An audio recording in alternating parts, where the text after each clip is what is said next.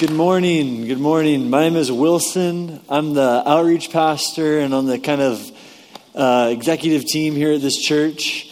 Just want to say, really glad that you're here. Like Amanda said, this is going to be a really good Sunday morning. And glad that you guys are here. Amanda mentioned that I had just been in Norway for about 11 days on a missions trip with a mentor of mine named Mark Baxter. If we could bring the picture up of Mark and I, that'd be awesome. So this is Mark here on the right, and he was my base director in YWAM. So YWAM is a missions organization that I was a part of for some years. And Mark emailed me last summer and said, "Hey, Wilson, there's thousands of Somalian refugees in Norway that need to hear the gospel. Do you want to go with me?" And I said, "Yeah, let's do it." So we planned the trip, and through your guys' gifts and your guys' generosity, I got more than enough money that I needed to go. So it's really cool. The extra funds we're just going to pass on to some other missionaries from the church to bless what they're doing, Nick and Jocelyn Hunter. But it was just an amazing trip. And I got to say that this was the highlight, my time with Mark. You know, we're in this series called Rise Above, where we're going through 2 Timothy. And the whole context of the letter is it's a mentor to a mentee, a spiritual father to a spiritual son. And so it just fits so perfectly in the stream of what God's doing in this church and in my life personally to get to go and spend all this time with a spiritual father in my life, Mark. I want to tell you guys some of the stories from the trip, but first I want to tell you what Mark's 4 M's are. So Mark has these 4 goals in life, kind of 4 values that he uses to guide himself and to kind of check where he's at. And these 4 M's, the first one is model Jesus for his family. So like his family should be receiving the direct overflow of his relationship with Jesus. If it's missing his family, then he's not doing it right. His second M is mobilize people into missions. So mobilize people who have, there's probably people in this room who have a call in their life for missions. More than just to go on a mission trip, but to be part of actual long-term missions commitment. I mean, I know there are people here, but I bet there's people here who don't even know it that have that. So that's his second, is to mobilize people into missions. His third is amazing. It's make disciples who make disciples who make disciples who make disciples. That's the Great Commission, is we make disciples. And a true disciple will make more disciples. And then his fourth is to magnify Jesus joyfully in everything he does. So just to go and spend more than a week straight, just 24 hours a day with Mark, really refilled my heart so much and felt like such a deposit into me as a person. Kind of funny fact, right now in Oslo in Norway, it's so far north, it's like, halfway up Canada is kind of where we're talking about, that it never gets darker than like how dark it is here at 8 at night. It never gets darker than that. So the sun literally does this. The sun doesn't go down, it just like kind of rotates a little bit. So literally I'd wake up at like 5 in the morning and be like, I don't know if it's like, it could be like 3 a.m. for all I know right now, or maybe it's like 10 a.m. and I just slept in or something. But that was really cool and bizarre. Got plenty of serotonin going. So that was definitely the key highlight of the trip for me, was the time spent with Mark. And that was really even one of the things that I felt like God was speaking to me about before I went on the trip, that I should really not take for granted the invitation and the time I would get to spend with Mark. So that was really cool. A story I want to tell you guys about a guy we met named Abdullah. So the purpose of the trip was to make connections with Somalian refugees. From the missions base that Mark leads in Jacksonville, Florida, him and his wife lead. His wife is actually like the key point leader, Janet. Their YWAM base, they have just sent out a young guy to Somalia who is doing missions that he has like a 2-year commitment to be there. And he's trying to start a water desalinization business to get clean water. That's kind of like his entry road into the country. And so Mark, to kind of support him, wanted to take a trip to Oslo and see if anything gets stirred up there with Somalians, because there's thousands of Somalian refugees in Oslo. If you know, Somalia has been a nation in crisis and revolutionary war for longer than I've been alive, or maybe just about as long as I've been alive. So that was part of the trip, was just to kind of sow seeds for Zach, the guy that's living in Somalia. And the first day we got there, we were like really dragging. So the first day we got to Oslo, Norway. So just to be clear with everybody, I was not in Somalia. So many people were like, "How was your trip to Somalia?" I'm like, didn't go well because I didn't go there. No, it's confusing, I know. But the first day we got there, we were really tired. One of my flights had been canceled as I was going to Florida to connect with Mark. So I had to drive like 3 hours at 11 p.m. after preaching here on a Sunday. And so I was all discombobulated by the time we got to Oslo. And Aslak, who's the guy in that video that was praying for the woman with her ears, who was getting some of her hearing back, and prayed for the guy with his wrist, we kind of had to cut out a part of the video, because in the middle of the video, the guy just drops the F-bomb, and he's like, "What the F just happened?" So it was sweet. But Aslak, he was our contact. He's a vineyard pastor there in Norway. He planted a vineyard in another part of Norway, and then now is on the team. He's on the pastoral staff at a vineyard in Oslo, which is the city we were in. And he had us stay at his house, at his flat. So I'm getting the lingo. We stayed at his flat. And he had this really awesome condo, so beautiful, in this cool complex.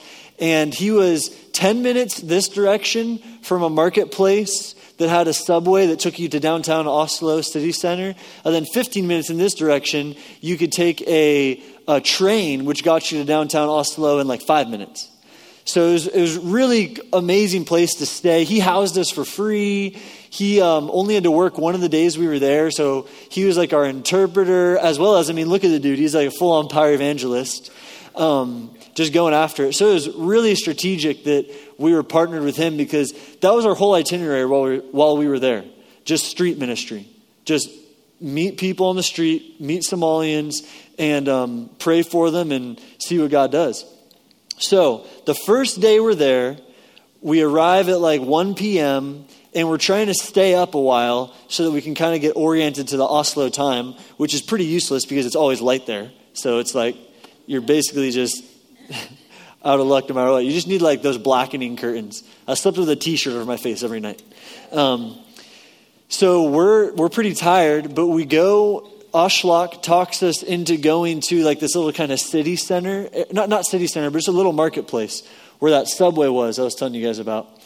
And we go there, we're just making conversation with people. Pretty quickly, we meet like several different Somalians, get to pray for them, and we're having cool interactions. But nothing like super dramatic. No one's giving their life to Jesus. No one's really, nothing profound that we saw. Which, by the way, sometimes we're just watering. Sometimes we're just planting seeds. We're not always going to see the fruit in that moment. On this trip even, prayed for a young guy whose ankle was totally healed. He was Norwegian. And I started to share the gospel with him. He said, no, I don't want that. I don't want to release for Jesus. So it's like, even sometimes when we see the heaven break in and the miraculous happen, there hasn't been enough stuff coming behind it to give the person like the framework to actually enter a relationship with Jesus. It's really bizarre. But anyways, it's kind of funny to think that someone getting healed was just planting a seed. Usually I'm like, come on, if they just get healed, then it's all over. They're definitely going to accept Jesus right at that spot. But anyways, sorry, I'm kind of like jumping all over the place. We are really tired, and we're at this little subway station talking to people. What I said before is like kind of tossing seeds out. And I see a guy walking about from me to like the wall away, walking along one of the buildings, and he's limping. And I could tell he was Somalian. Well, I was guessing he was either Somalian, Ethiopian, or Eritrean, just by how he looked.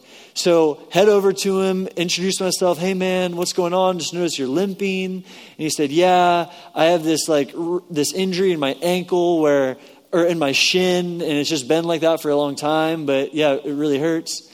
And so I began talking to him, and at this point, Mark and Ashlak, whose nickname was Aflak, because Mark couldn't say Ashlak, who's with us, Mark and Ashlak and I are talking to Abdullah, is this young guy's name from Somalia, who's about my age. And we said, well, dude, we just want to pray for you that Jesus will heal you. You know, he loves you, and you're actually why we're here. We came here just for you. He's like, what? Like, thinks we're kind of tricking him somehow. We're like, no, literally, dude, we came here for you. Like, we came here to meet Somalians and pray for them. And he says, but I'm a Muslim. Like, I don't think we believe the same thing. You can't pray for me. I said, dude, no, it's no big deal. Jesus still loves you. He still wants to heal you no matter where you're at. Like, he cares about you, you know? He said, okay, well, you guys can pray for me, but let's go over here because I don't want anyone else to see because there's tons of Somalians around. So we take him over to this little kind of like around the corner where there's a bench and it's kind of a little more hidden. And we begin to pray for him, and his ankle gets totally healed. I mean, his shin gets totally healed. All the pain leaves. And he's just like, his mind is already getting clear. Like how he was talking to us when he was saying like, no, you can't pray for me, compared to after his shin got healed, he's already a change. And we're just like, dude, Abdullah, this is Jesus presenting himself to you. You got to give your life to him like right now. Like this is the moment for you to start a relationship with him. And he's like, no, I'm a Muslim. I can't do that. Like my whole family will reject me and my wife and da-da-da. And we're just like, dude, this is your family's best chance. Is you accepting Jesus right now and you beginning a relationship with him. And then we just told him, look, what we really think the decision you can make right now is that you're going to put Jesus above everything else. Not that you're going to leave your family, not that you're going to reject them, and not that you even have to separate yourself totally from your community of Muslims, but just that you're going to make Jesus number one. And you're going to listen to Jesus' voice above everything else. And at that point he said, Jesus speaks? You mean God speaks? I said, yeah, dude. Like, and so he's like, yes, I want that. Like, I'm in. And so we pray with him. He gets some demons cast out of him. The power of God just starts to rest on him. His hands are like on fire. It was the most dramatic manifestation of God's presence I think I've ever seen, just like on the street. It felt like Robbie Dawkins' Holy Spirit night. Like, boom, right there, you know? And his hands are hot, and he's just like, what is happening? We said, dude, that's the Holy Spirit filling you. Man, he's getting a full sozo right now. Like, he's getting saved, healed, delivered, emotionally healing. Like, all of it is just happening, bang, right in this moment. And he even says, like, I feel different. Like, my head feels more clear. And it was so cool. We got his information so we could have our friend that's living in Somalia follow up with him because Abdullah is going back to Somalia soon. So it was just a really cool encounter. We tried to connect with him more throughout the week, but there was some family stuff going on with him. But then honestly, just spiritual warfare was preventing us meeting back up. Because, you know, Mark's M is make disciples.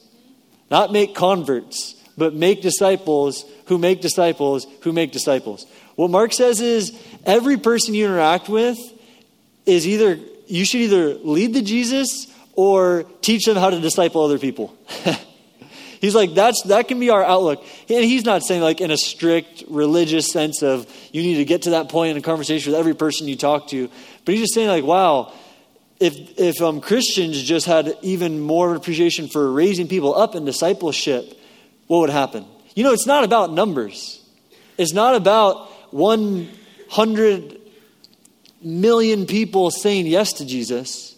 It's about 1,000 making disciples who make disciples who make disciples who make disciples. Like that is why Jesus said, go into all the nations and make disciples. So anyways, I could rant on that and Mark would probably be like cheering me on from Facebook Live right now. But I'm going to change gears, tell you about this video, and then jump into 2 Timothy and give you guys a second to last message on Rise Above. Can you guys believe it? That we're almost through the whole book of 2 Timothy. If you haven't been with us, we've been going through 2 Timothy chunk by chunk, like 4 verses at a time since like May, I think. It's been so long, I can't remember. But, okay, so the video we took, it just so happened that Gay Pride in Oslo was on my birthday. So on June 30th, on my birthday, was their Gay Pride parade. And they do not mess around when it comes to pride in Oslo. Like, TGI Fridays was renamed TGI Pride Days. I'm not joking, in Oslo this month. I would say that like 8 out of 10 restaurants had a rainbow flag or a flag on the establishment. And to me, I'm just like, sweet. That's God's promise to never flood the earth again.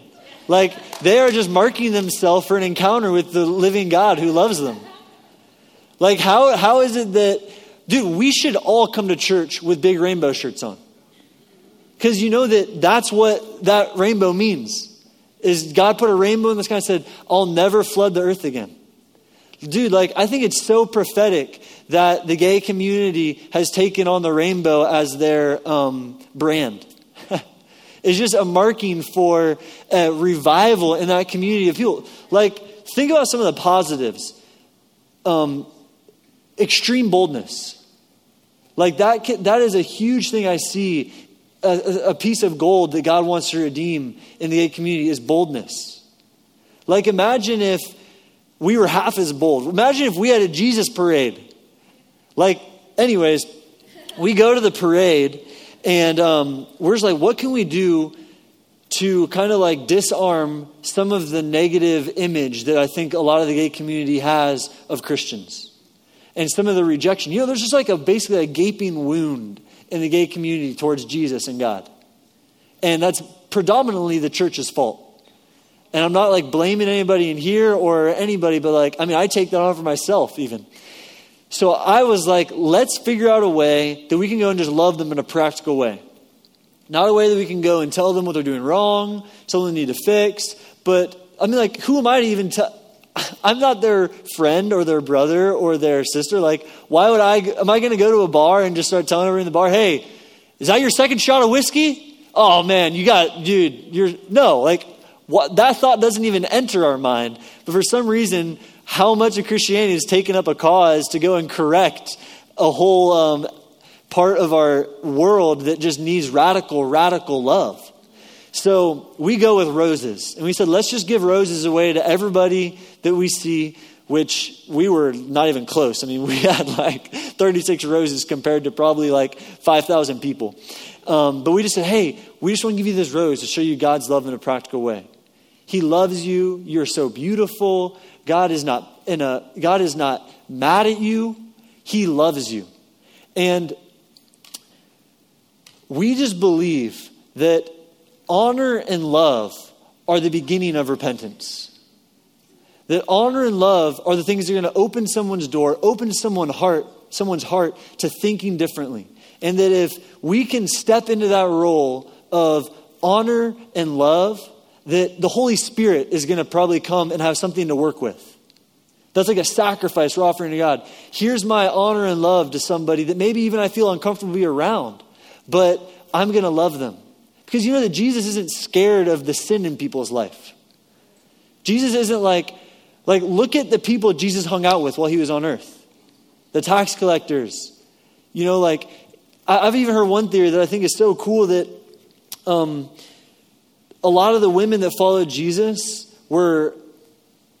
had been prostitutes or had been in that type of lifestyle, and that they came out of that because there could have potentially been a bad stigma around Jesus' mother Mary, because because of Jesus being an immaculate conception. You following me? So, anyways, we were just giving flowers out.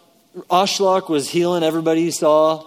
I was like, dude, I'm just going to get into the parade. Like, I want to go right into the center of this thing and start loving on people. So I kind of pushed my way through people, and I just went up, put my arms around people and said, hey, can I just release love over you?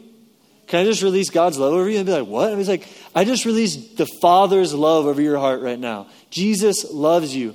And my whole hope is just that I'm tossing seeds. That I'm tossing seeds for people that are going to germinate, and that even just me touching them. Like, I think I carry God's presence so much on me that it's just going to leak all over them. So it was really fun. Thank you guys for praying for me. Thank you guys for supporting me. I felt the prayers. I felt the encouragement. I felt the support. It's totally different to go somewhere where no one from where you're coming is supporting you versus when you have a whole group of people that are in your corner. So thank you guys for being in my corner, okay? All right. Now let's go into 2 Timothy. I'm going to pray before we go in.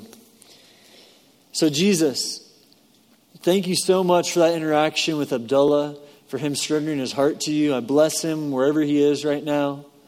Just bless that transformation that happened in his heart and in his life and that seed that we planted. God, I just pray a blessing and not a curse over the gay community. I just say, God, would you just send all kinds of, would you send us in all kinds of interactions to bring love and hope and freedom into the gay community's life. In Jesus' name, amen. All right. So, 2 Timothy 4:14-17. That's where we're at today. I just want to quickly pull out for you guys 3 keys to rising above. In this little passage, if you heard Luke's message last week, you know that we're into that last part of a letter where there's just like all kinds of random tidbits of information. And who thinks that Luke absolutely killed it last week with his message? Wasn't that awesome? His content was like, Timothy, tell this guy to bring me a book and him to bring me a jacket. And then Luke comes with like this whole message on reconciliation, on your reputation, on forgiveness, and it's so powerful. So props to Luke. I don't think I'm going to be able to do the same thing he did, but I went to Gay Pride, so that's supposed to be the flashy, distracting thing for my message that leaves you thinking I'm cool, okay? So let's read 2 Timothy 4:14-17. Alexander the coppersmith did me great harm. The Lord will repay him according to his deeds. Beware of him yourself, for he strongly opposed our message. At my first defense, no one came to stand by me, but all deserted me. May it not be charged against them. But the Lord stood by me and strengthened me, so that through me the message might be fully proclaimed and all the Gentiles might hear it. So I was rescued from the lion's mouth. So the first thing that jumps out to me here, I don't know if it jumps out to you, is when Paul says these words, the Lord will repay him according to his deeds. Alexander, in all likelihood, is the very reason that Paul is in prison. Alexander must have been a man of a lot of influence. There's some debate about who Alexander was, actually, because there's different Alexanders mentioned in Acts and in 1 Timothy, but it's not like, no, they're not really certain who he was. But all we know is that he was an influential guy that really opposed Paul, so much to the point that they think he kind of like made up some lies and informed against Paul. And that's the reason that Paul is in prison. The commentary I was reading said that like the language here, when he says, he did me great harm, that word did, that verb was closely related to, or is the same word you'd use in like a legal setting about someone being indicted or informed against. So Paul is wrongly accused by this guy, and his response is, the Lord will repay him.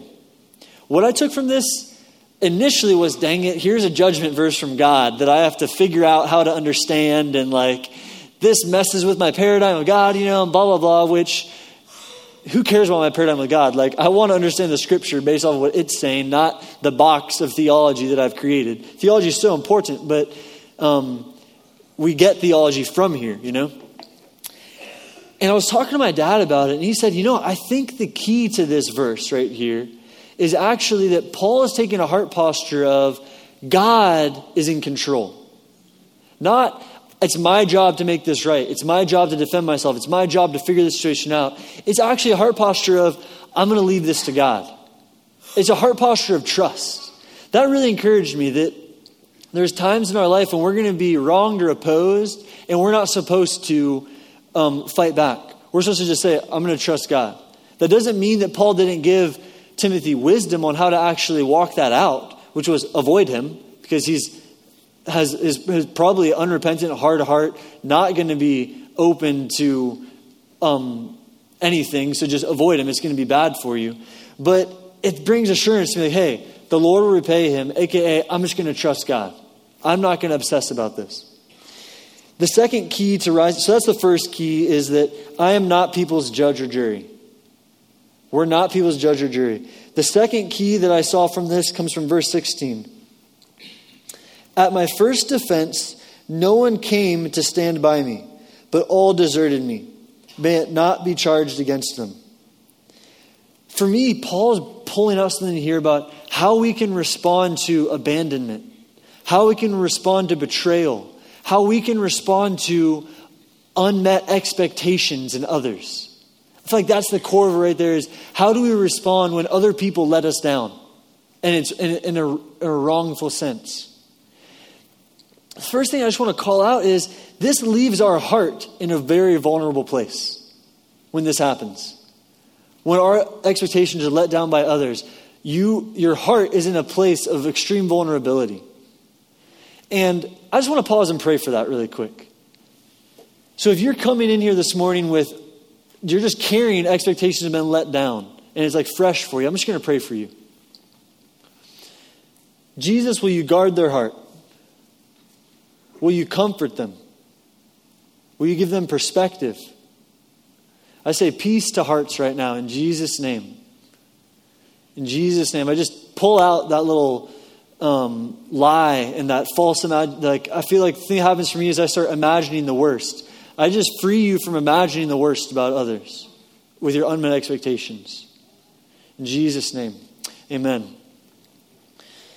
So how does Paul respond? He says, may it not be charged against them. And you know what started coming to my mind with this? What if Stephen, if you guys know the first martyr, the first Christian ever murdered, what if Stephen hadn't forgiven Paul? But let's look at this. In Acts 7, there's this guy Stephen who's being opposed actually by Paul. And earlier in Paul's life, the guy who's writing this letter, he was actually somebody who opposed Christianity and persecuted it. So early on in Paul's life, he kind of facilitates and even he really facilitates the murder of this Christian named Stephen. And they take Stephen outside the town and they begin to stone him. And the guys that are stoning him all go and put their cloaks at Paul's feet. And here's what Stephen prays. As they were stoning Stephen, Stephen called out, Lord Jesus, receive my spirit.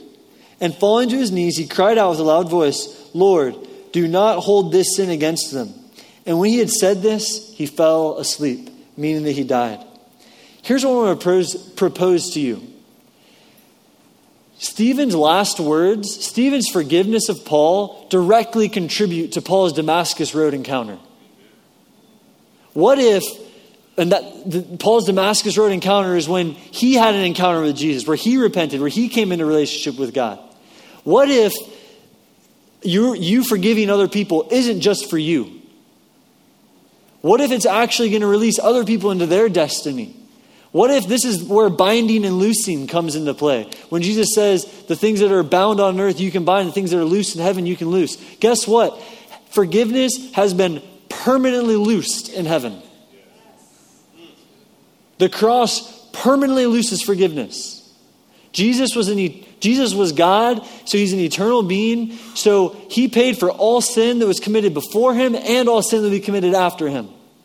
This means that everybody's a target for forgiveness. Listen to 2 Corinthians 5:19, another letter that Paul wrote. He says this, that is, in Christ, God was reconciling the world to himself, not counting their trespasses against them, and entrusting to us the message of reconciliation. So this is what this means. In Christ, God was saying, I'm making a way for everyone to come in a relationship with me.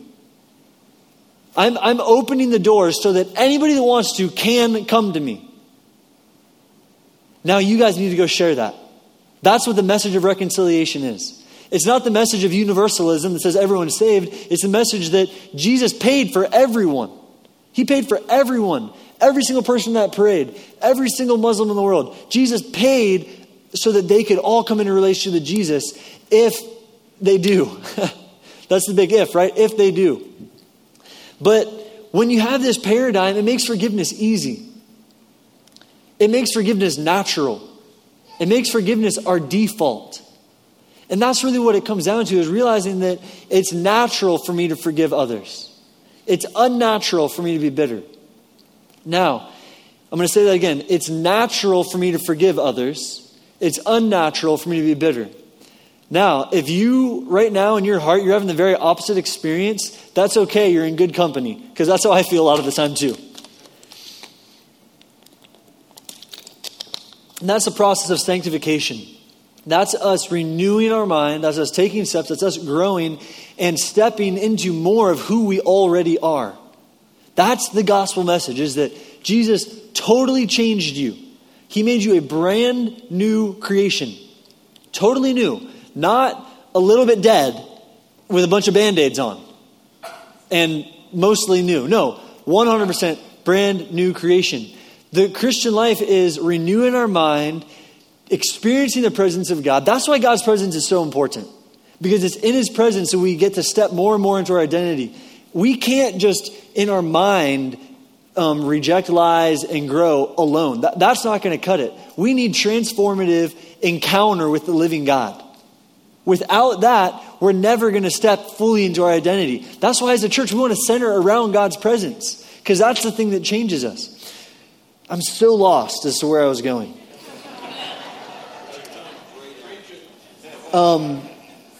So Jesus, man, He made this possible on the cross. Forgiveness is natural for us.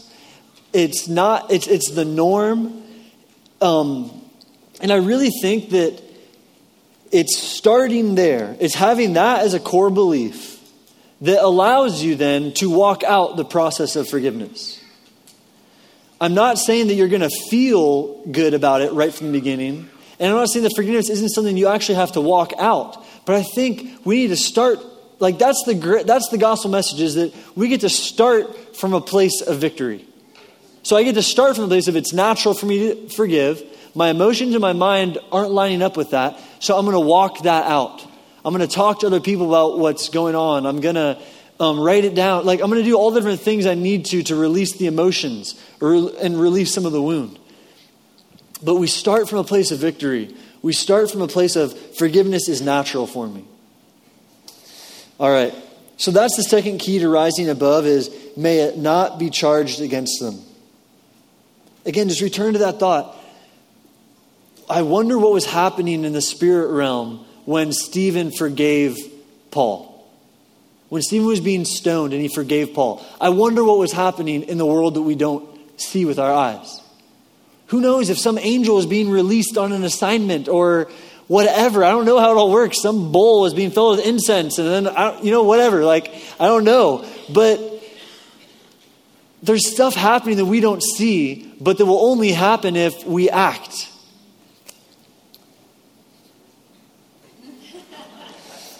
Verse 17, how to stand strong, how to rise above. This is my last point. I love this verse. But the Lord stood by me and strengthened me. I just underlined that and wrote, wow. I just wrote, wow. I can camp out there. Like that is just amazing. That touches something in my heart that is like so exciting. The Lord stood by me and strengthened me. Jesus stood by me and strengthened me. But here's the thing. We're not going to be able to recognize Jesus standing by us and strengthening us in the hard times if we haven't spent time in the mundane times learning to recognize His presence. We won't recognize His presence in the hard times if we haven't learned to recognize it on the day-to-day in the regular.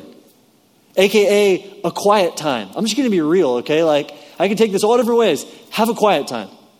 Spend daily time with the Lord. In prayer, read your Bible. Like, it's almost like, well, I'm free and that's a religious thing. Like I've heard some people think that way, or some people fall the other direction and you just put this yoke upon yourself where you're like, God doesn't love me if I didn't read my Bible today. Those are two sides to a tension. Those are two different sides.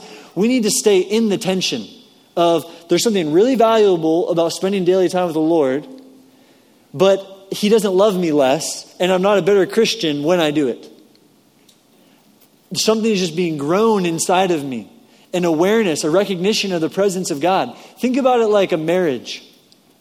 We are in a marriage union with Jesus. Okay? With my wife, we are in a marriage union. We are married. Now, if I don't ever spend any time with her, if we don't ever go on dates, if we don't ever talk on the phone, if we don't ever send each other Snapchats, if we don't ever text, if we don't ever have sex, if we don't ever give each other gifts, then that connection we have is not going to be as strong. That presence, that awareness isn't going to be as strong. But it will not change the fact that we are married. You follow me? Like there is a legal thing that has happened there that's made us married. It's the same thing with Jesus, guys.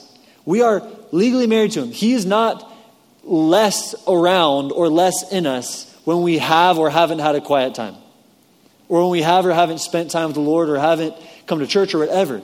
He is committed, not based off of how we act and how we perform, but based off of himself to be faithful to us and to love us and to be close to us.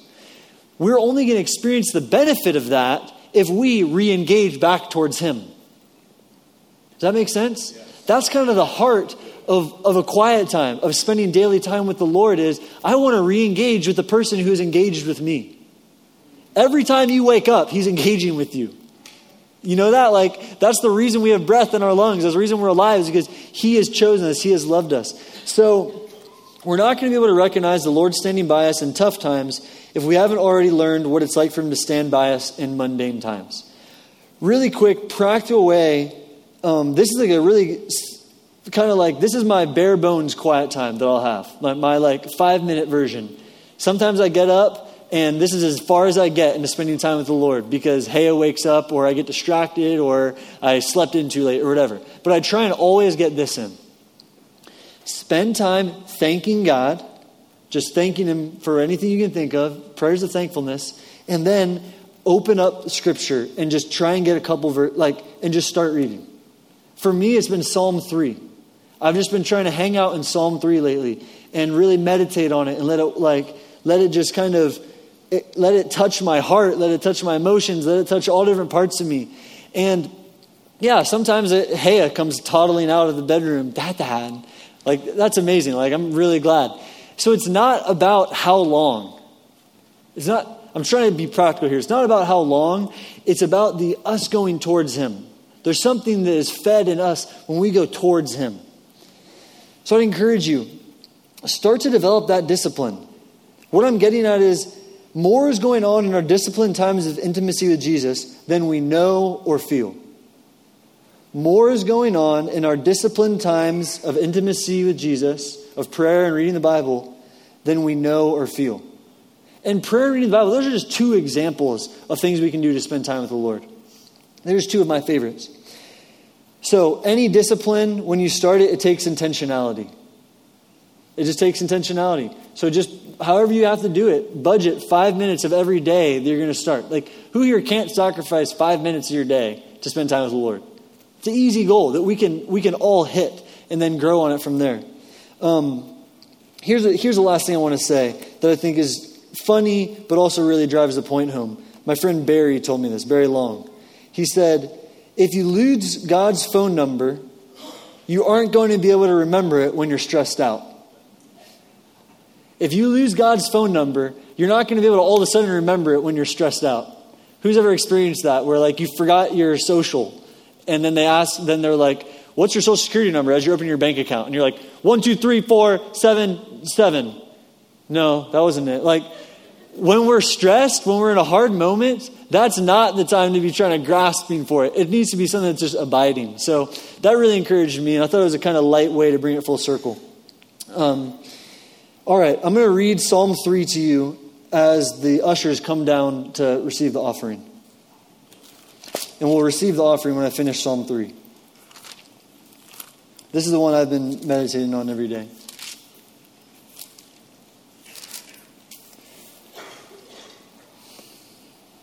All right. So we'll start receiving the offering when I finish the verse, okay? O Lord, how many are my foes? Many are rising against me. Many are saying of my soul, There is no salvation for him in God. But you, O Lord, are a shield about me, my glory and the lifter of my head. I cried aloud to the Lord, and he answered me from his holy hill. I lay down and slept. I woke again, for the Lord sustained me. I will not be afraid of many thousands of people who have set themselves against me all around. Arise, O Lord, save me, O my God, for you strike all my enemies on the cheek, you break the teeth of the wicked. Salvation belongs to the Lord, your blessing be on your people. So I just speak God's blessing over you all, in Jesus' name. All right, we can receive the offering. As you're receiving it, if you missed the basket or whatever, there's some other ways you can give. Our app is really handy for this. Vineyard Northwest in the App Store. You can give online. There's also 2 offering baskets or boxes on the back wall, so you can drop your offering in if you missed the basket. But we're going to worship. And I actually want to point something out. That this is Tori's last time leading worship for a while here. Tori, who loves Tori? Come on. So Tori is heading out to Bethel, a church in Northern California, to do a school of supernatural ministry. It's going to be awesome. And yeah, we love you and we bless you, Tori.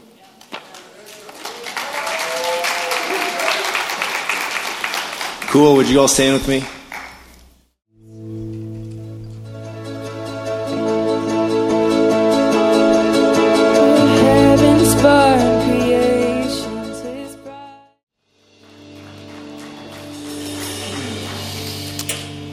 I was going to come up here and pray just for grace for all of us to have more like kind of discipline for our quiet times.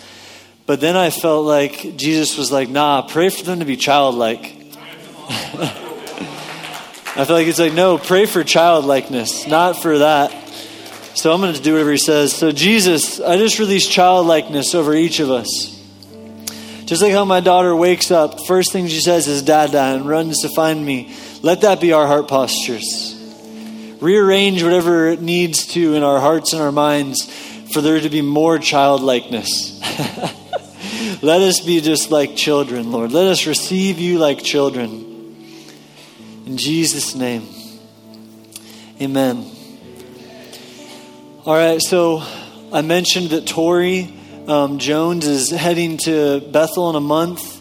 This is her last time leading. So in a minute, Tori's going to come down here right in the front. And then I want first and foremost her family to come up to her. And then second, anybody who's done like a DTS or BSSM before or some kind of like little gap year type school thing or any kind of Christian program training deal. And then everyone else to come and surround her that wants to and just pray for her and bless her, okay? And give her money for her trip. For her, yeah. So Jesus, we love you. We bless your name. You're so good. We love you. Amen. Have a great week, you guys. Prayer teams are going to be down here to pray for people.